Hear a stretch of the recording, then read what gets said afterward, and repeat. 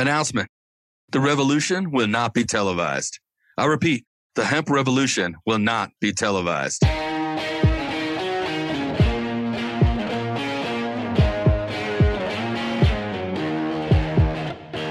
Welcome to the Hemp Revolution podcast, the global hotspot for the buzz and the cannabis. Hear the secrets of the green rush from the dreamers who are writing the rules, innovating business, and changing history forever. Immerse yourself with the fascinating stories from the leaders in the hemp health revolution to learn how we are changing the game. Now here's your hosts, James Brinkerhoff and Sonia Gomez.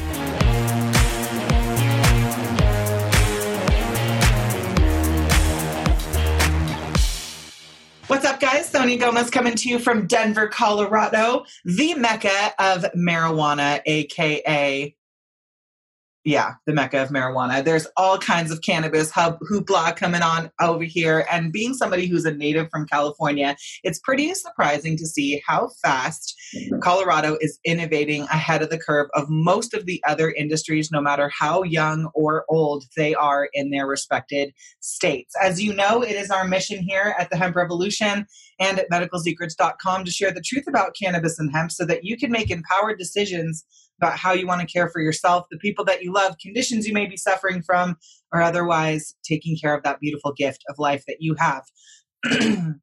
I've had the great pleasure of interviewing entrepreneurs from all over the world at all different walks of life, all different levels of success, and today is no different.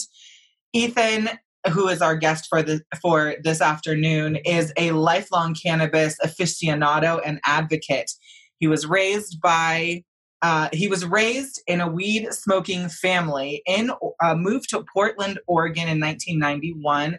And over the next couple of years, dropped out of school, moved down to Southern Oregon, deep into the heart of the marijuana counterculture. And in 1997, at just 24 years old, started a hemp textile manufacturing business focused on providing American-made, high-quality hemp products. In 1998, after the passage of medical marijuana laws in Oregon, he was one of the few people initially willing to get on their list and grow legal cannabis. After full legalization in 2014, he left the hemp textile business to focus entirely on the cannabis industry. His longtime partner in activism, Brent Kenyon, and he immediately opened dispensaries and acquired a recreational farm license. They were both asked to be a part of the state rule committees set up and helped draft the laws, the initial laws for dispensaries, processing facilities, farms, and they offer consulting services for cannabis businesses who are emerging into this industry. Here to tell a little bit of the deep and dirty of his journey and secrets of the industry, help me welcome my good guest, Ethan Felcher. What's going on, Ethan? Hi, how are you? I'm doing good, thanks. Super excited to have you on. Thank you. Mm-hmm.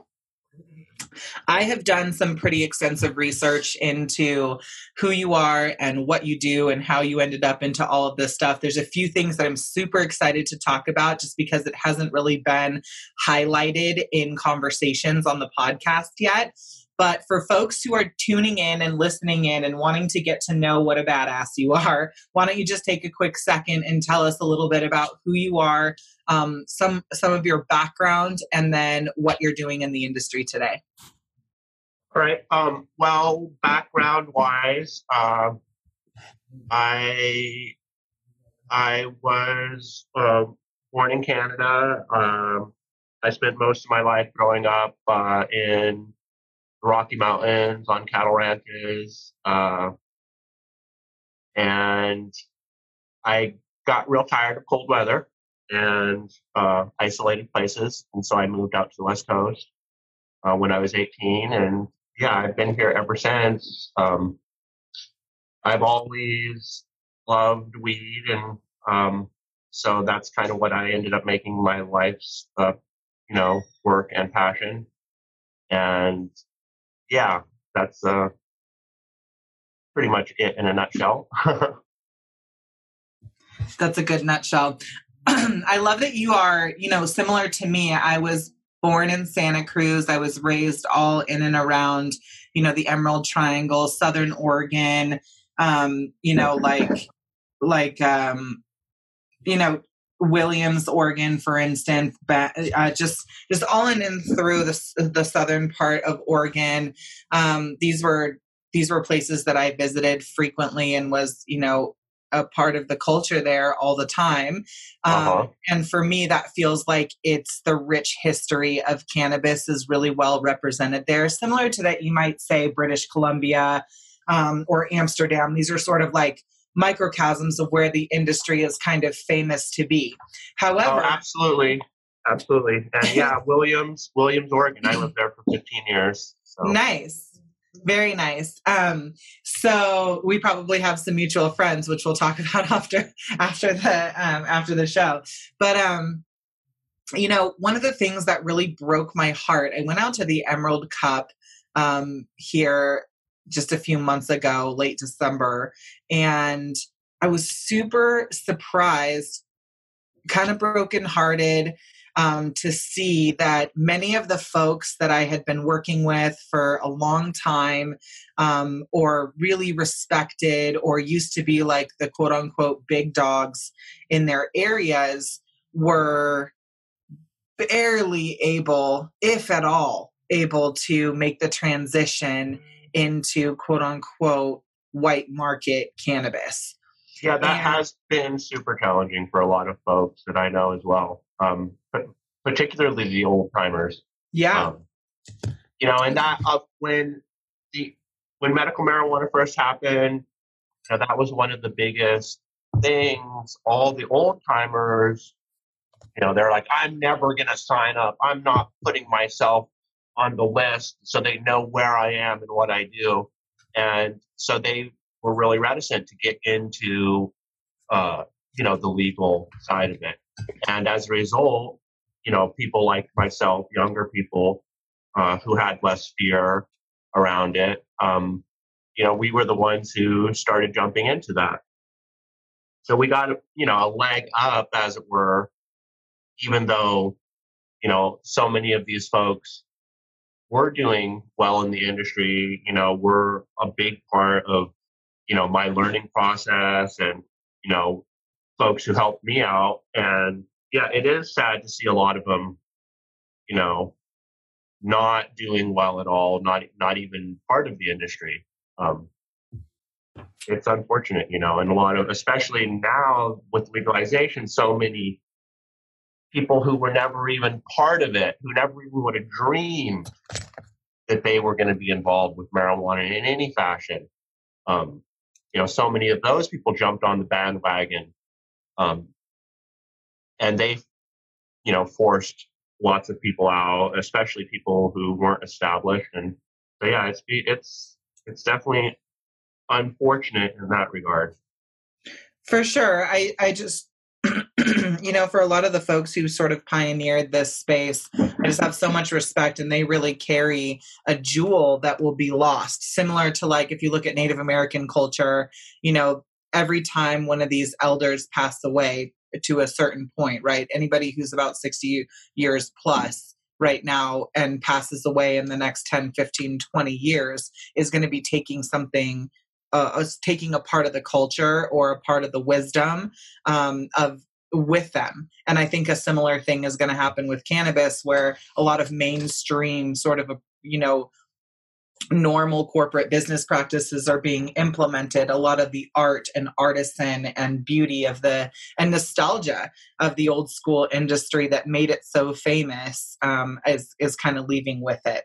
I'm really interested in what you were doing with hemp textiles, especially in the cannabis heyday, the dates that you were giving there. I'm like, oh my God, I can't believe anything else was happening, especially out of Northern California or Southern Oregon. But why don't you tell me a little bit about your hemp textiles company, because that is a huge, huge thing that's coming up right now, and the next major disruptor I see coming into absolutely the industry. That's the real future of the broader cannabis industry is getting back to the industrial uses. When I started the hemp textile business, that was the whole point. At that point in time, at least in my circles, industrial hemp activism was was a big thing. A lot of folks were trying to push to bring products like that in, to create products like that and get them on the market. There were Yeah, it lots was a of other huge companies out advocacy for there. the Rainbow Gathering and Reggae on the River. Like there was those were two places that were just huge for industrial hemp advocacy. Yeah, Buying absolutely. people, all Absolutely. that. I had a booth at Reggae on the River one year, back in the day. And yes, it was starting to feel like there was a lot of momentum building to, revitalize industrial hemp industry in this country, which, frankly is huge in terms of, environmental protection and revitalization, in terms of, weaning ourselves off of petroleum products, weaning ourselves off of cutting down forests. There's so many things that industrial hemp can help us do, and problems that it can help us solve. That was a really big focus for me. Which kind of fell by the wayside to some degree, not just with myself, but with a lot of other folks. Once medical marijuana happened, and then after that, once legalization happened, the focus changed a lot, and the focus went from industrial hemp to growing pot, and which I'm all in favor of. I'm a big lover of smoking cannabis, and so that's was certainly not a bad thing. Although it was unfortunate in the just that focus shift, because the reality is that even though marijuana is an amazing thing, has amazing medical qualities, and does so many good things for so many people, at the end of the day, we're not going to save the world by smoking weed. Yeah. we will save the world if we plant hemp, industrial hemp. It's cannabis. It's the same thing. But if we start focusing on using it for oils, for plastic, for fibers, all of a sudden, some of the biggest, destroyers of the environment, the timber industry, the petrochemical industry, will lose their market shares, and that's where we can really save the world. And so I feel excited, currently to see hemp coming back. Obviously we're not seeing a lot of industrial uses as of right now, although definitely it's starting to happen. There's more and more startups coming along that are starting to try to use those, aspects of the plant, which is huge. I would love to see all of our, particle board and plywood and fiberglass and plastic and, as much of the oil as we can being made out of hemp, because that would be huge. Totally. I couldn't agree more. There was this place in Garberville that I used to go that used to have like all of the latest in hemp textiles and all of these like crazy restorative fabrics. That's where I used to get like my sheets and my towels and all this stuff, because I was way into, restorative agriculture. I still am really into like the whole sustainability movement. So I can absolutely relate. And did you see that really cool company who popped up recently, and they're starting to make pressed plywood and like pressed pillar boards, like the 4x4s and stuff that you use, beams they're making out of hemp, pressed hemp, flooring they're making out of hemp, similar to like they did with bamboo. And it's so cool to see that part of the industry emerging. For me, I'm like, for me, I laugh sometimes because I get to talk to the quote unquote new age business owners who are owning, quote, their new age companies in the hemp and cannabis boom.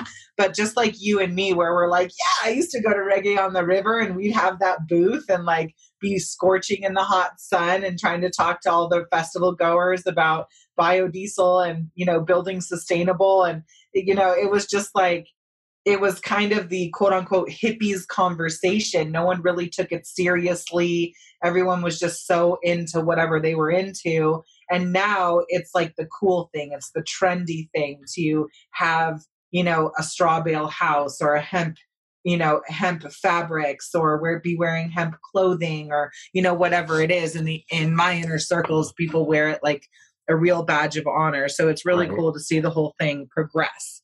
It is. I am interested, and for you, it must be pretty nostalgic, to know that you were sort of one of the pioneers who had, one of these, one of the businesses that would serve an alternative industry or a mainstream industry as a disruptor, and then moving into more of the legislative, work around bringing cannabis legalization to fruition, and then what you're doing now in the industry. Talk to me specifically about what today's business looks like for you and your partner. Do you guys still own and operate your cannabis companies and add consulting on top of that, or are you guys exclusively consultants? No, we primarily operate our businesses. We do consulting on occasion, because there are folks who, are trying to get into the industry or have been in for a little while who are kind of at loss as to, which direction they should go or how they should go about doing things. But primarily we focus on our businesses, which we still have dispensaries. We have a recreational farm, and we also have a processing facility where we make extracts, topicals, edibles. But that's the primary focus is the cannabis business. Nice. What do you love most about the business that you're running right now? Well, I mean, I love doing the farming. That's really my favorite part of it. It's a healthy, enjoyable lifestyle. And I do really enjoy that. I like being out in the country, and that's where I really get pleasure. The business side of it, it's not so much fun. It's just necessity. Doing paperwork and sales calls and all the things. Interfacing with planning, not the world's funnest tasks, but totally. I can completely relate. What is your primary role you would say was more in cultivation, and what does Brent primarily do? Are you guys still partners? We are. And yeah, my primary role is running the farm, although I do a lot of general management. Brent, his primary focus is networking and the politicking involved with everything, and doing the interfacing with planning and officials, being the point man for,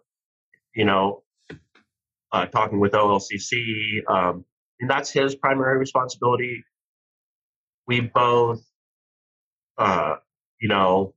spend a lot of time, holding people's hands, as it were, because there's always questions, and it is a new industry where the rules are always changing. So that can be challenging, especially for the folks who aren't focused on staying updated, who are just focused on doing their small parts of the job. So a lot of it is just, staying updated on the constant changes that happen in the rules. Yeah. And that part can be kind of frustrating, for sure, because things change quick. That was my least favorite part of running a cannabis company was like the compliance and the regulation. And at the same time, you know, I was like, fuck, how can anyone get ahead in this industry? Because every time you settle in and you're like, okay, great, we paid licensing, we paid permitting, we paid everything, like let's start to recover some of those costs and just go full steam ahead and start to focus on marketing and all of this stuff. And then the next thing you know, they'd be like, just kidding, amendment coming in. And nothing ever seemed, stable. So that was really super frustrating because at the end of the day, like we just wanted to serve the patient. We wanted to help people understand cannabis better. We were really passionate about education. And it gets frustrating to have to deal with like all of the compliance stuff, which really distracts from being able to bring a really high quality education and build a really quality community that you serve consistently and sort of up levels the way that we are caring for ourselves and one another. So that was always a frustration of mine and a lot of why I enjoy online publishing. But I've come to find out in the online publishing space, which by the way, like I'm the girl who likes to run around barefoot in the garden, like in my bikini top. You know what I mean? I'm not, I never really imagined myself being on like public broadcast and like doing a radio show about cannabis. But what I'm finding out is that marketing is a huge challenge for cannabis and because of all of the regulations that the internet and all of social media platforms puts on you guys. So I'm always curious to find out, especially with cannabis, because you guys can't even sell across state lines. How are you guys setting yourselves apart? Where are you marketing? How are you marketing? And how do you stand out in an ocean of brands and businesses that are cannabis related? Well, that is definitely one of the most challenging aspects because, obviously, even if you have the best product in the world, if no one knows, no one's going to buy it. And so it is challenging to get it out there. We've been focusing on brand building because I think a huge part of setting yourself apart is, creating that visually attractive brand. Creating the cool packages, all of that stuff so that, when people come into a store, your product looks more enticing than the one right next to it.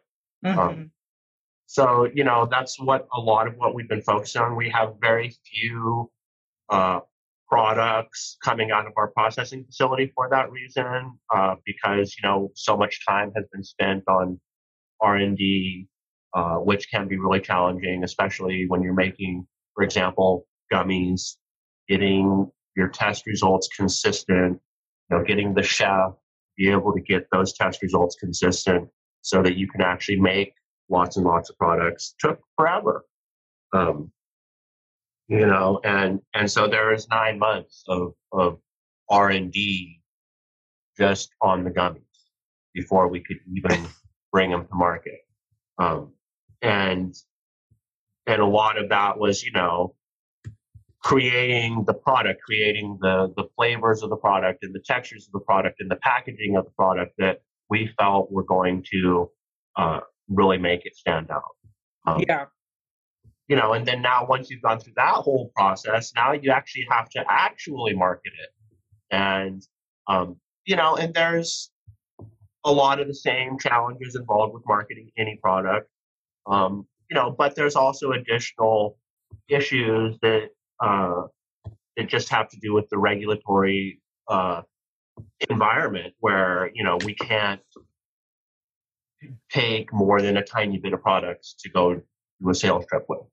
We can't, give people samples of the actual product. We have to give people, unmedicated samples, just things that make it more challenging, which shouldn't be the case, but, based on the stigma and the fear associated with marijuana,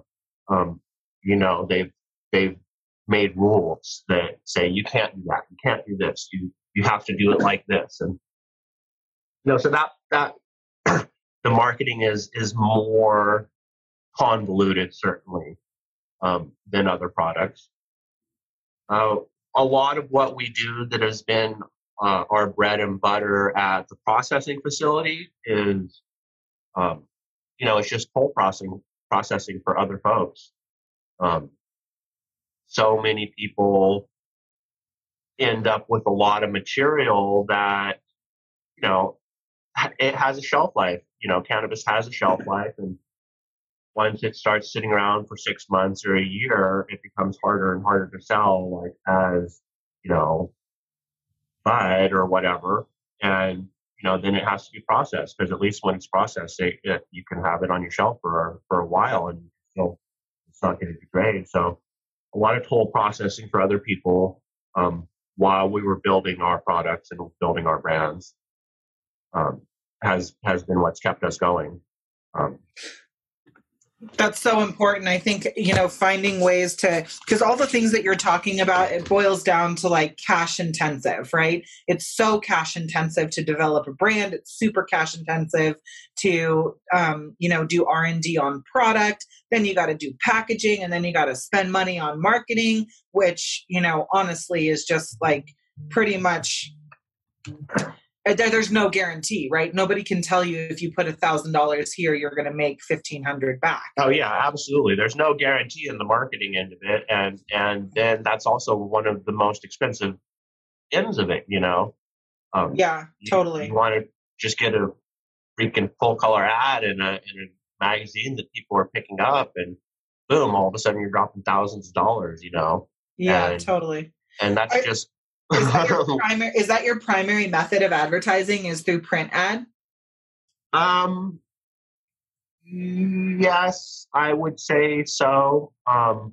We do occasionally some billboards, but those are, also expensive.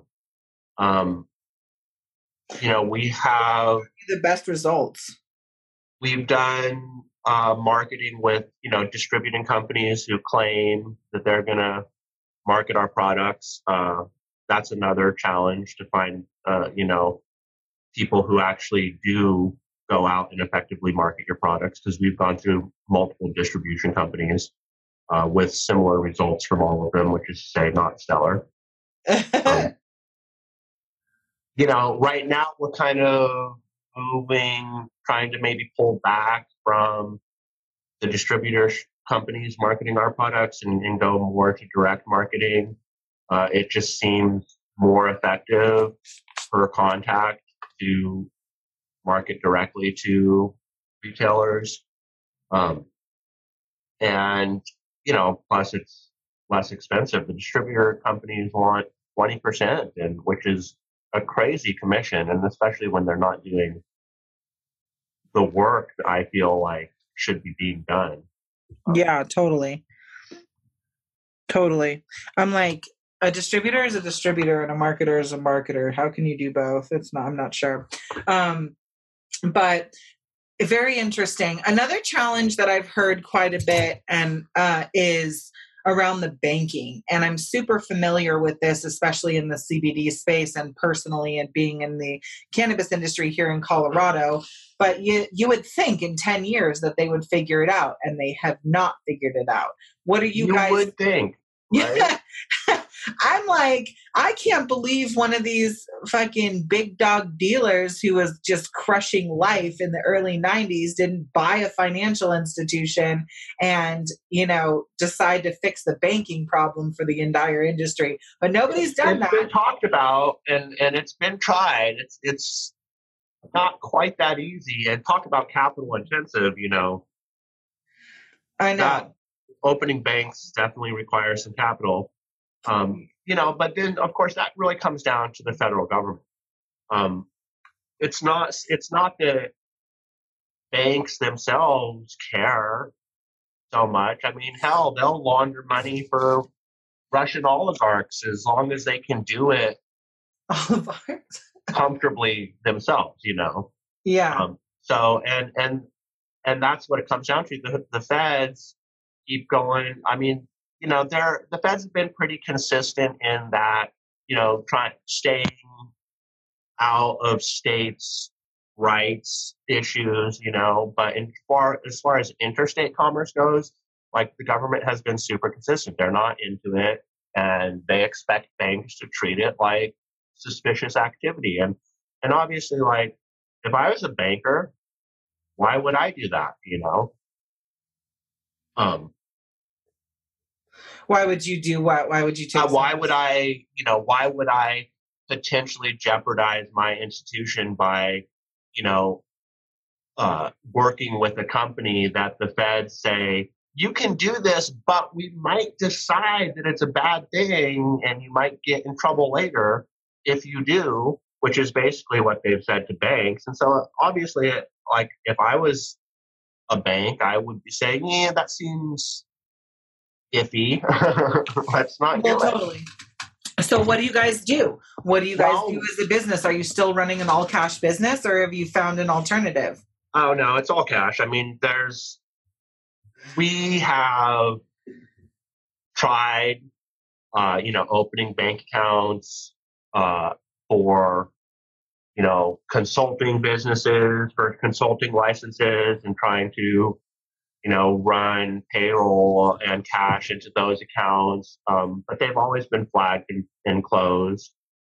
So,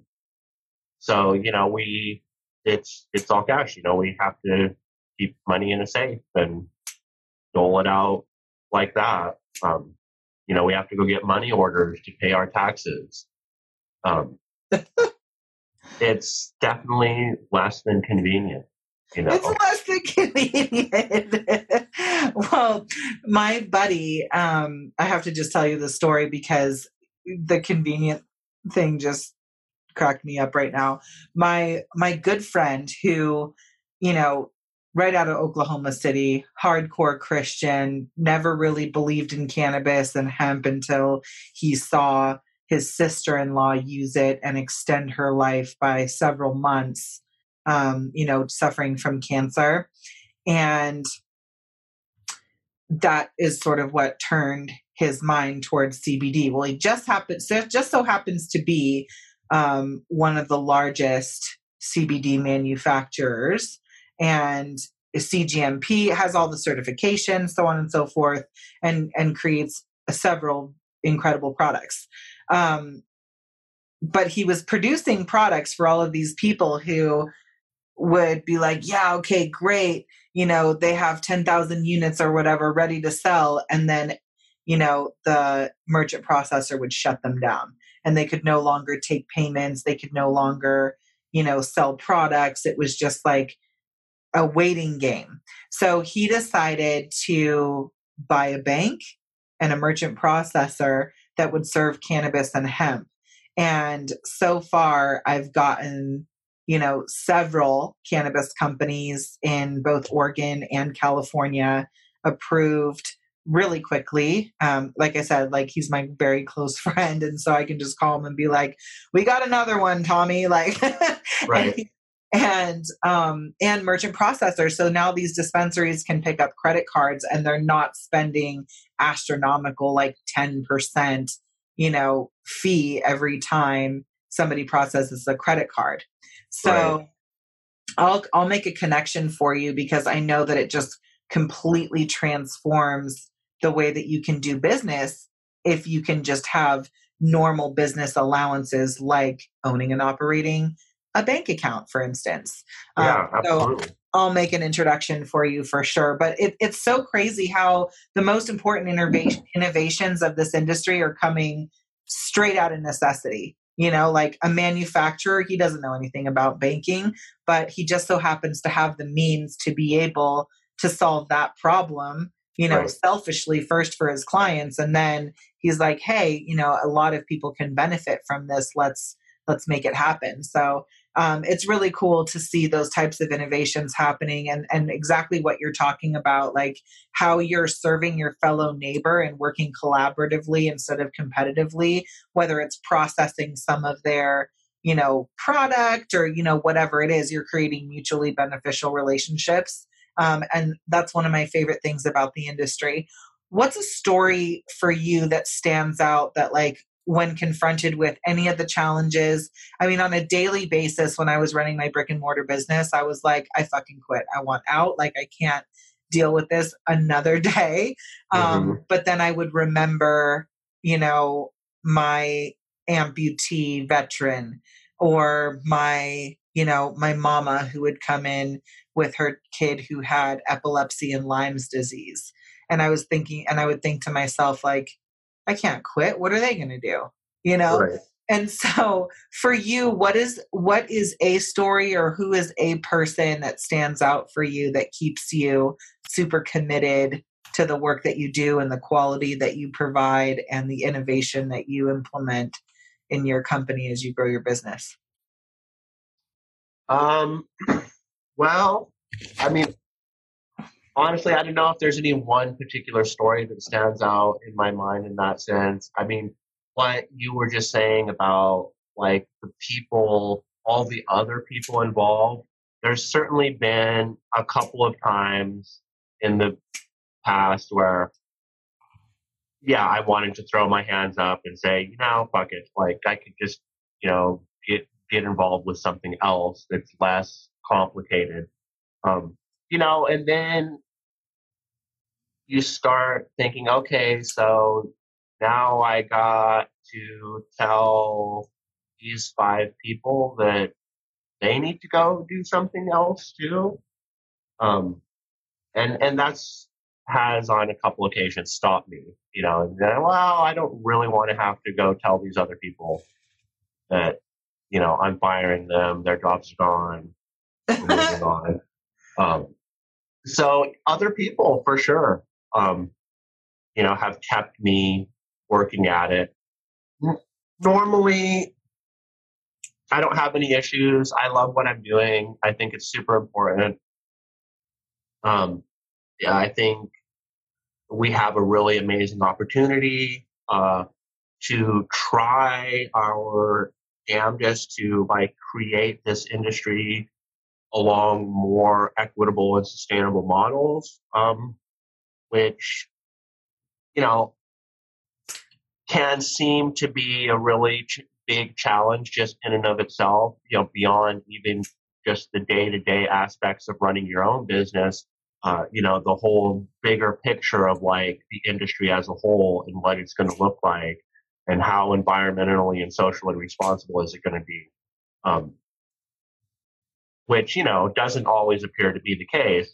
But, you know, we're working on it and it's still in its infancy. So we do have an opportunity that with other industries we might not have. And that's another one of the things that really, you know, keeps me at it is it would be amazing to, you know, to really create an entire industry that was, you know, based on a more socially and environmentally responsible model. Yeah. And like hopefully spread that. So, you know, those things are super important. Other people are super important, you know, because at the end of the day, honestly, that's so much of what it's about. I mean, especially when you're talking about medical and recreational cannabis, you're talking about other people and what works for them, you know, because that's who your consumers are. And, you know, it's a big deal in my life. So I know it's a big deal in other people's life. And, you know, it's you know, there's a certain amount of responsibility or feeling responsible that comes with that, you know. Yeah. Yeah, I can totally relate to that. And, you know, I'm always, my mind's always on the patient thing, but you're so right. You think about the employees who are coming to work every day, excited to serve and excited to bring value. And you're like, fuck, I can't quit. What am I going to do with these guys? Yeah, exactly. You bring up such a good point. Do you ever miss your brick and mortar, or do you ever miss the hemp textiles company? And have you ever thought to resurrect it? I have thought to try to resurrect it. You know, it's just I can only do so much personally, and that business I had never really taken off in a fashion that made the all of the effort put in really worth it at the end of the day. Yeah.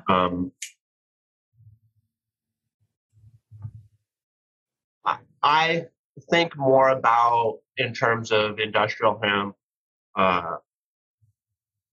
you know, I really think about the fiber industry. Like you were talking about that one company that's starting to make, plywoods and whatnot.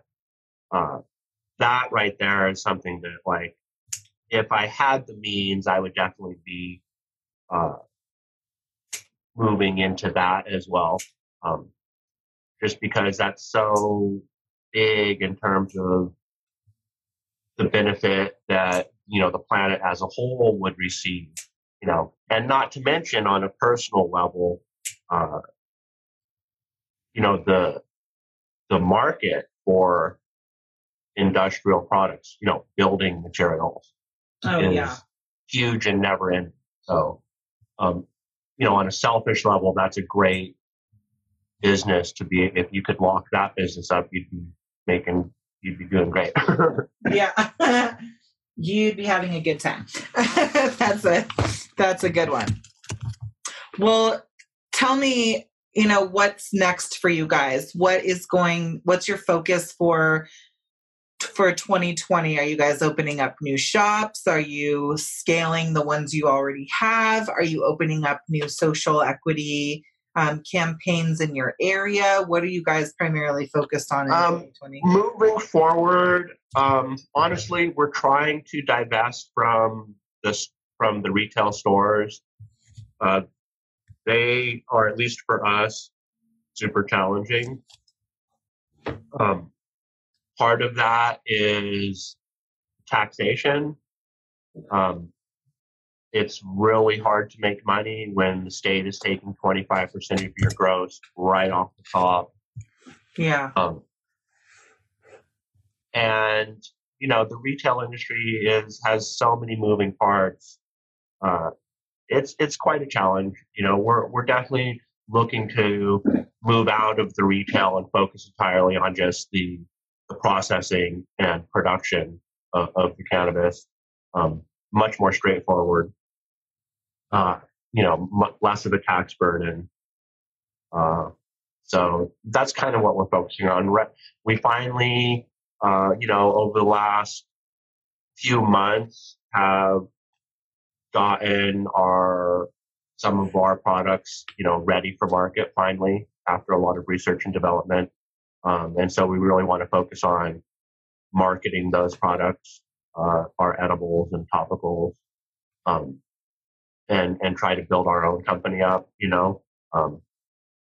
and it's just too much to focus on too many different things. We thought that vertical integration was the way to go. It's a no-brainer. Produce it, we'll make it into value-added products, and then we'll sell it, and we're going to make money every step of the way. And no, that's not how it works. And the biggest flaw in that whole vertical integration thing was the stores and how hard it was to be profitable at the stores, and how we ended up, basically like dumping money and products into the stores constantly, essentially to help pay the taxes. It just hasn't been, the retail end of it has not been that great for us. Yeah, that makes perfect sense. Retail is tough, man. At the end of the day, it doesn't matter if it's cannabis or, coconuts. The retail is tough. And yeah, retail is tough, for sure. Yeah, totally. So it is, I'm not surprised. And I think that it's really important, to sort of give that realistic perspective to say, cannabis is not necessarily a cash cow. It really, truly is like any other business. And it's not like, great, build it and they will come. It really takes a concerted effort and staying super focused. And, relevant in a really super crowded marketplace. So, for those of you guys who are listening in and trying to decide what to do, how to do it, when to do it, it's important for you to listen. And so I'll actually segue in here in our closing conversation. Ethan, I love to ask you guys one particular question, and I call this segment the words of wisdom. And this is sort of your opportunity to share, knowing everything that you know because of where you've been, where you've come from, what you've done in your career. I'd love to hear what is one or two key pieces of advice that you could offer the budding entrepreneur as they're considering or trying to figure out what to do and how to do it in this space to bring value. Well, my first bit of advice would be take the long view. I know that a lot of people thought this was going to be an immediate path to making millions of dollars without even trying. And there is a lot of money changing hands in the industry. There's certainly a lot of money to be made, but you got to take the long view. We're in a transitionary period of time. We have been since the very beginning. And that transitionary period of time has not ended, and it won't end until federal legalization, and even after. Because even after federal legalization, there's going to be a period of adjustment where rules are made and then changed as conditions on the ground, demonstrate different needs and different issues. So patience, when people open up when you start a company, you expect it to take years to make money for you. I mean, that's statistics. But when people start a weed business, they think I'm going to be rich next year, and that's not the case.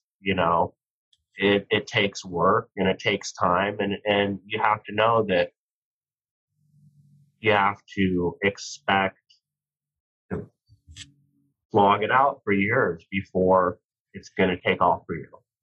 Patience is super important, taking the long view. And then persistence too, along with that. It takes work. It's just like any other business.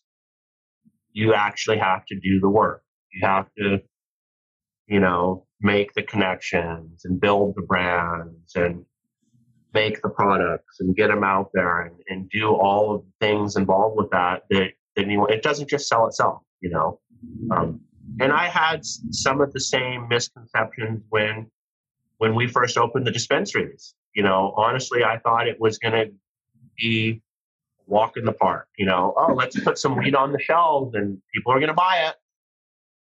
And yes, that's true, but it's not exactly, it wasn't exactly how I envisioned it, and certainly a lot more work involved and a lot less money coming in than was initially envisioned. Certainly isn't the traditional market, I'll tell you that much. No, it's not. All of that being said, I doing the hemp business or, setting up, my ex was a yoga instructor and a massage therapist, and we set up, a little clinic studio for her, for example. And there's a lot involved with that, a lot of red tape, a lot of bureaucratic, freaking bullshit, a lot of money invested in that. And then, of course, a lot of marketing involved with getting the word out. That's how it is, Uh-huh. And in that sense, it's not different than anything else. Yes, there's more restrictive rules. Yes, there's, financial issues. We can't use banks. We can't get loans from normal lenders. It's there's a lot of things that are more challenging in this industry. But at the end of the day, it's still the same old, same old. You got to get up and go to work and slog it out every single day to make it happen.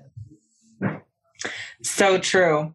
So true. I absolutely love what you're saying, and I agree 100%. And I think the only thing that I would add to that is, you know,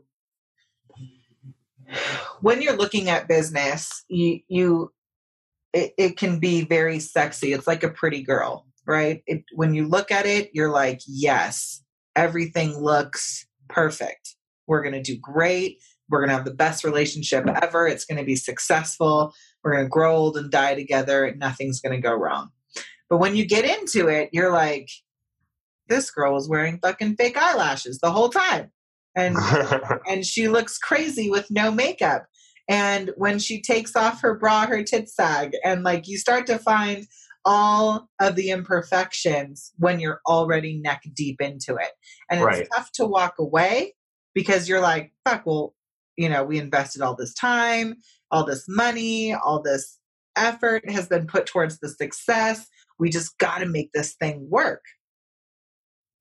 And I think a lot of entrepreneurs think about business the same way. It's like a bad relationship sometimes. You don't want to walk away when it's time to walk away.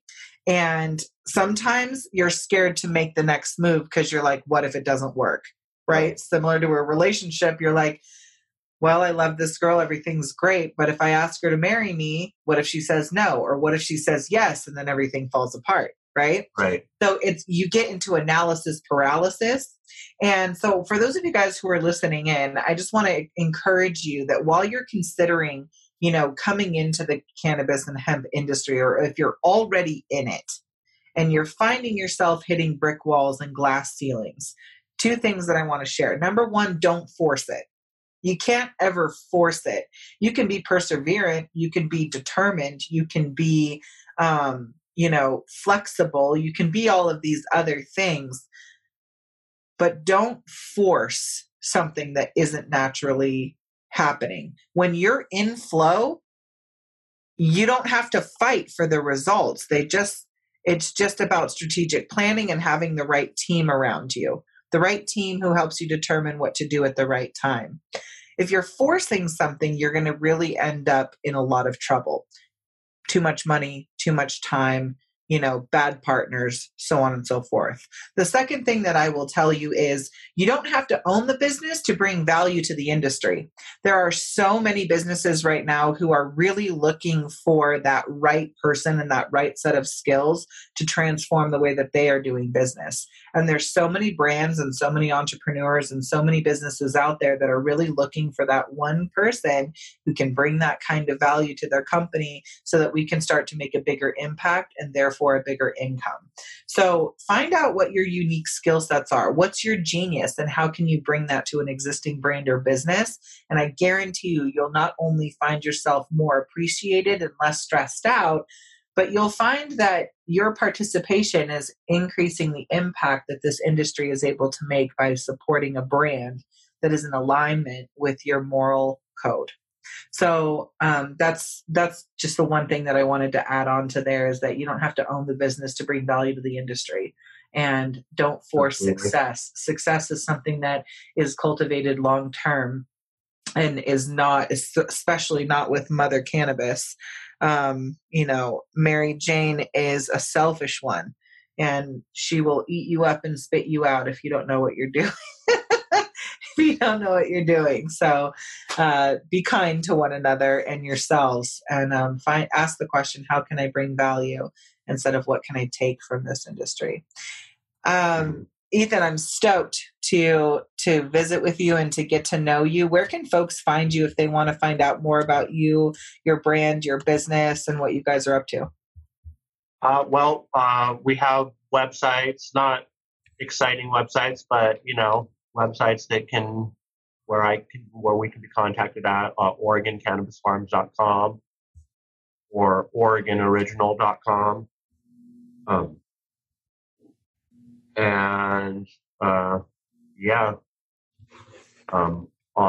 At Oregon Cannabis Farms EP on Instagram, at Oregon Original on Instagram.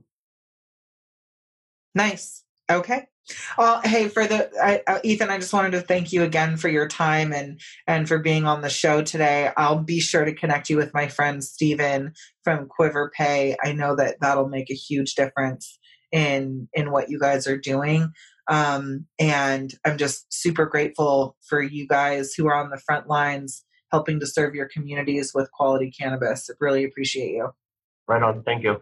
Yeah, absolutely. Hey, for those of you guys who are tuning in, all of the social media handles and websites will be posted around this episode. I encourage you now to like and share this content. Every time that you like and share an episode just like this one, we are able to impact people's lives from around the world. And just to give you an idea, we've been able to impact over 200 million people's lives around the world with the subject of cannabis, quite literally transforming the way that we think about and talk about cannabis in our communities and in our families. We are moving the needle on legalization every single day and making it more acceptable for us to have the freedom of choice on how we want to care for ourselves, the people that we love, and the conditions we may be suffering from, or otherwise just enjoying this beautiful gift of life. If you're someone looking for products you can depend on, check us out at medicalsecrets.com. And if you're an entrepreneur looking to break through brick walls and glass ceilings, maybe you need merchant processing or banking, perhaps you need a stabilized supply chain, some help with extraction or distribution, hit me up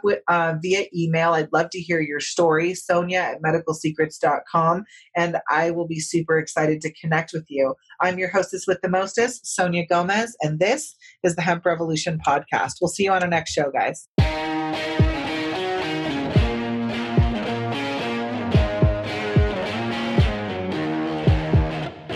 Thanks for listening to this episode. We took notes on this episode for you, along with all the links and resources mentioned in the episode. Get them free on the show notes page here at www.medicalsecrets.com. If you love this show and our content, please subscribe to the show on Apple Podcasts or wherever you listen to podcasts. And if you really want to help us get the message out there, please rate, review, and tell all your friends. With your help, we can continue to reach the world with our message. And until next time, we hope you join the Hemp Revolution. And we challenge you to dream big and love the life you live.